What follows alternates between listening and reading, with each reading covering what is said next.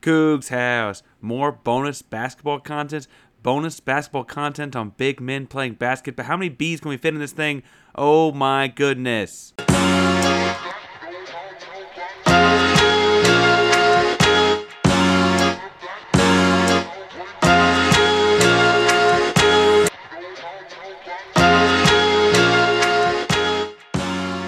Welcome to Locked On Cougs, the daily podcast all about your Houston Cougars. I'm your host, Houston-born teacher and coach Parker Ainsworth, here to break down all things Cougs. If you're a U of H fan or just a hater keen to stop by, be sure to subscribe and download the podcast each day for the latest on the Cougs all year long. If you're subscribed, our show should pop up in your feed each day, so you can be sure to make Locked On Cougs your first listen of the day. All right, we've been doing these bonus basketball episodes to help everyone get ready for the preseason number 3 overall in the AP poll Houston Cougar men's basketball team. Yesterday, we talked about Darius Bowser as another newcomer, and frankly, in the bye week, we did a whole episode of our 3 freshmen that were newcoming. Today, we're going to talk about a guy that you know a little bit more about. Javier Francis is a sophomore. He comes to the University of Houston from Montverde Academy. I guess he also was born in New Orleans, but somewhere between being born in New Orleans and graduating from Montverde Academy, he attended Westbury Christian High School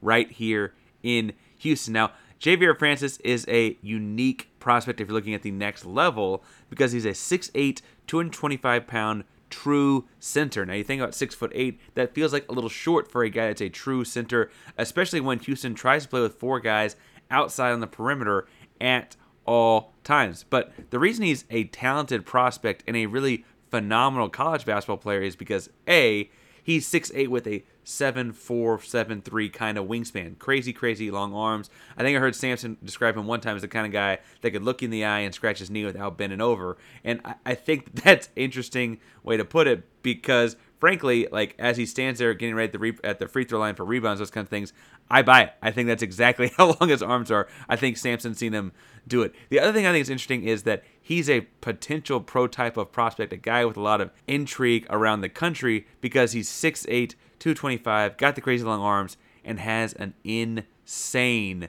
motor. If you watch Houston Cougars play basketball last year, if you got to watch them in the red and white scrimmage, you will see he is flying all over the floor. When I look at my notes from that scrimmage this season, I thought it was fascinating that while playing with other top caliber athletes, he was able to out-hustle again, this is a college basketball program that has been completely built on culture and speed and hustle, and he is out-hustling all of the other hustlers that have been in the program for a long time out there on the basketball court. It's really impressive to see him fling his giant body around as if it were a rubber band as long as he sticks to the basketball. It's all after the basketball all the time. Great rebounder and a phenomenal shot blocker because that energy, that high motor, etc., all leads him getting off the ground really fast. I don't know if I would describe his great timing. I probably need someone with a better trained eye for that. But he's off the ground so fast, I don't know that his timing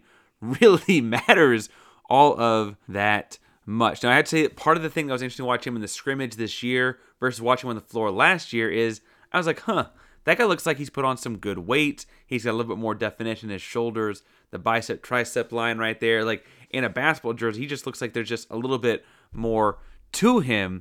And then in scrolling to do some research to make sure I got all my facts and details correct about him, Javier Francis' Twitter page had a retweet from strength coach Alan Bishop.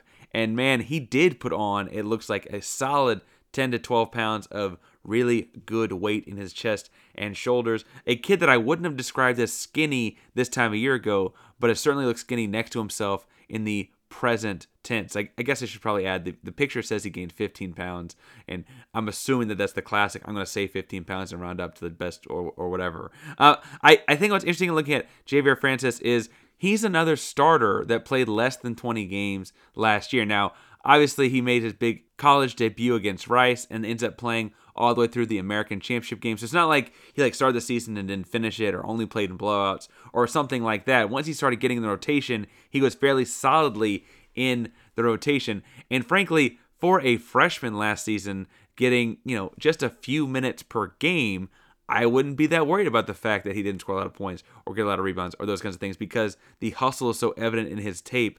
What I will say is interesting, though, is that For the number 3 team in the country preseason, the starting center is likely this kid, Javier Francis, who just didn't get to play a lot last year, right? So bluntly, that's the kind of thing that makes me sweat. And when I think about sweating, I think about dirty armpits, smelly armpits, and all that kind of like nasty gunk you get on your shirts. Your Houston Cougar red shirts really show off that sweat.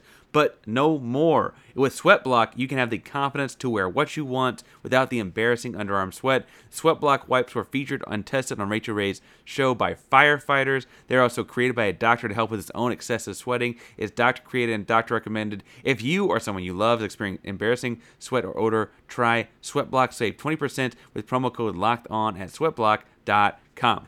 For all of the known quantities coming in with Houston, he's a returner that I think at a national level for sure feels a lot more like an Now, what's interesting here is that I feel like his role is going to be the kind of guy that gets you a double-double on a nightly basis without you actually having to call a whole lot of plays for him. After watching him in the scrimmage, he was so dominant on the glass. Again, against a really, really good bunch of talent on the floor, I feel like I can fairly confidently say he's going to get 6 points a game on just putbacks. And if he's getting 6 points a game on putbacks, you throw him 1 or 2 lobs here and there, all of a sudden you're at 10 points, and I can almost guarantee you he's going to get the 10 boards, right? If you play him, as enough of the 28 to 30 minutes, he's going to get his 10 boards. And I really feel confident that that's kind of what his role will be, right? So you can get Jarace Walker more involved in the pick and pop kind of stuff, maybe as a secondary creator off the screen or as he comes off of the screen. And then you always have Javier Francis down low to flip it to. You always have him for the lob. You always have him for the drop-off. You always have him to absorb the defense, frankly, as someone else is driving the basket and wants to put one in the cup. As we look at old Sampson's offenses, or Sampson's offenses from previous years, where he maybe didn't have a guy like Jarace Walker in Houston, I think what's interesting has been that the big man's been a lot more involved in that high screen and roll action kind of stuff he's got going. And I wonder with the versatility of Jarace Walker, if you might see more Spain actions, or if you might see more of the 1-4 pick and roll as opposed to 1-5 pick and roll at the top there. I also wonder if, he typically has a back-to-basket post-up big and some of those floppy sets. I don't think that's Javier Francis. We'll get to more of those guys later down the line, but I don't think that's necessarily who Javier is. And so that might not be the route that, like when he's in the game, I don't know if they run those sets. But I do think he'll be in the game a lot because, bluntly, in watching the red and white scrimmage, I don't know how you can keep that energy off the floor. I think Houston has to have it to play the kind of defense they want to play because that's such a big staple of what Sampson does. And I think the energy translates into some big, big moments on offense. And then that's the kind of thing where, like, if you can get a guy get a double-double without getting the ball, and you have so many guys that need the ball, all of a sudden there's like this perfect fitting of the puzzle pieces, right? And that's kind of who JVA is, right? Everyone seems to love him when you hear guys talk about the team, his hustle, competitive nature are really, really fueling for other guys on this roster. And so I'd say like frankly, I'm really encouraged to see what he looks like in year 2 in Houston because I really was encouraged by him in the scrimmage. And I was like, did I not remember this guy from last year? I'd look up the fact that, he just didn't get a lot of clock last year. And so while it kind of, once he started getting that 4 or 5 minutes a game, he never really didn't get a whole lot of games where he got into that double-digit minute count. I think that this season it's almost going to be every single game that is up like over 25. And so the growth there will be interesting to see, whether is he able to handle with his body or however that goes, right? I think this is going to be a big, big year for Javier. If you think so too, find me on Twitter at Painsworth512. If you don't think so too, also find me on Twitter at Painsworth512. And we talk all about the Houston Cougs basketball season. I'm really, really excited, so much so that we're putting out a bonus episode every day leading up to it. I can't wait to see the thing. Thank you so much for tuning in today. Make sure you download and subscribe. Give us a 5-star rating, a positive review. Do all the wonderful things to help out the podcast. Make sure you make Locked On Cougs your first listen each and every day. Go Cougs!